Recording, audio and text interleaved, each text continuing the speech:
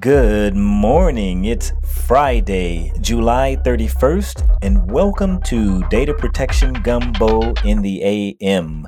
I'm Demetrius Malbro, and I'm here for you on select mornings to run down the top data protection headlines in Gumbo fashion. We really love reading your reviews, so please keep them rolling in on Apple Podcast.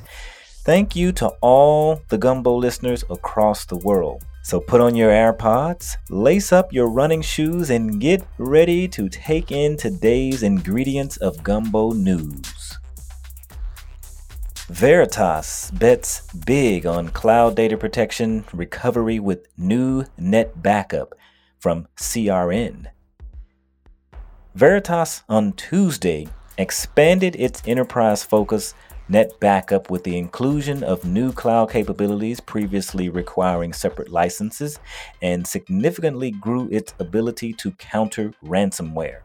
The changes add up to the largest release in the long history of net backup, along with the Veritas Enterprise Data Services platform built on net backup.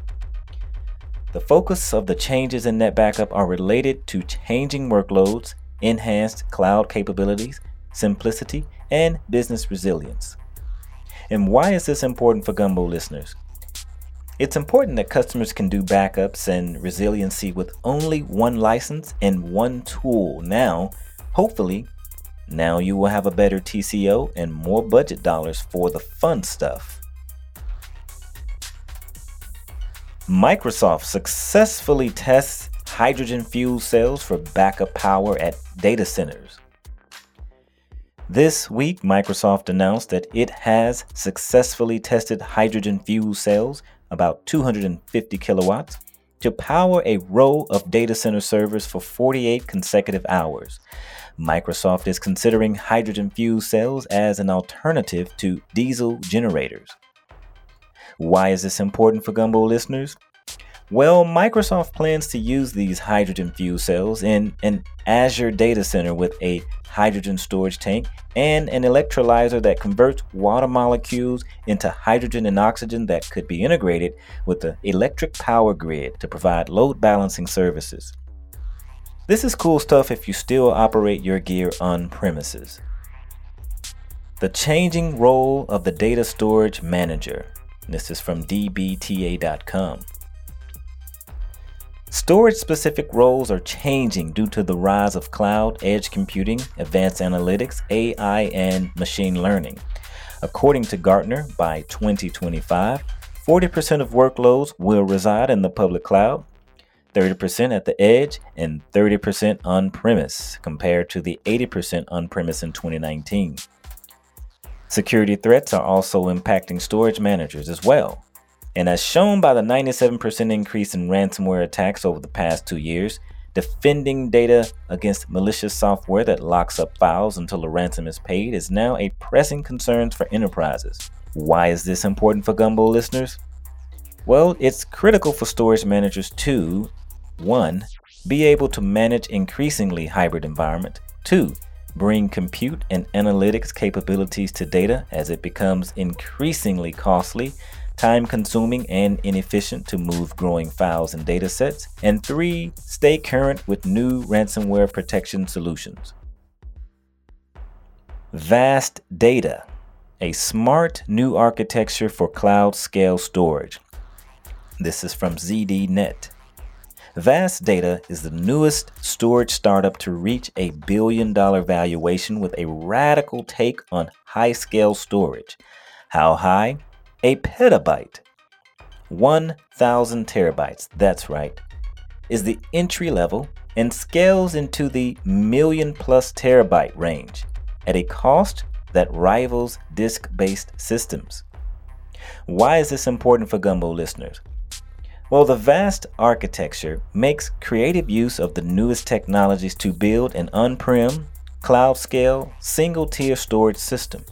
And they seem to be working to simplify how customers store and access vast reserves of data in real time, leading to new insights that were not possible before. Enterprise data strategies in the aftermath of the U.S. Privacy Shield defeat. The EU struck down the US Privacy Shield, and as a result, transferring data between the EU and the US is likely to get a lot more difficult.